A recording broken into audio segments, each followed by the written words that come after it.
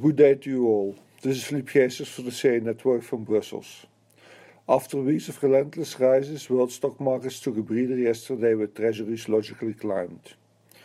The Nasdaq, however, was able to top the magical 10,000 level for the first time as Apple jumped on the news that it's preparing to announce a shift to its own microprocessors and Mac computers. Still, we saw something that we have not seen in a while: red on our screens.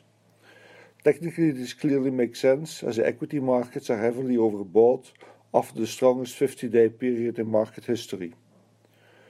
Today we will be paying close attention to the Fed decision and even more so to the Fed comments.